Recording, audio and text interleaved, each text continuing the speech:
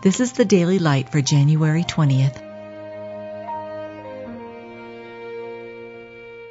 Be thou my vision, O Lord of my heart, not be all else to me, save that thou art. The Lord's portion is his people. Ye are Christ's, and Christ is God's. I am my beloved's, and his desire is toward me. I am his. The Son of God loved me and gave himself for me.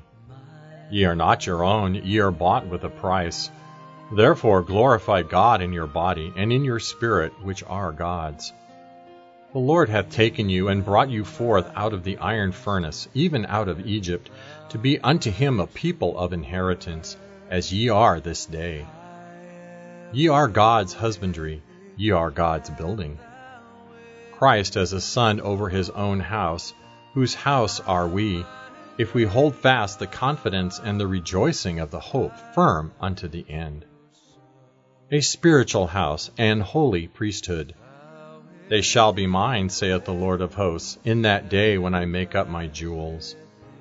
All mine are thine, and thine are mine, and I am glorified in them. The glory of his inheritance in the saints.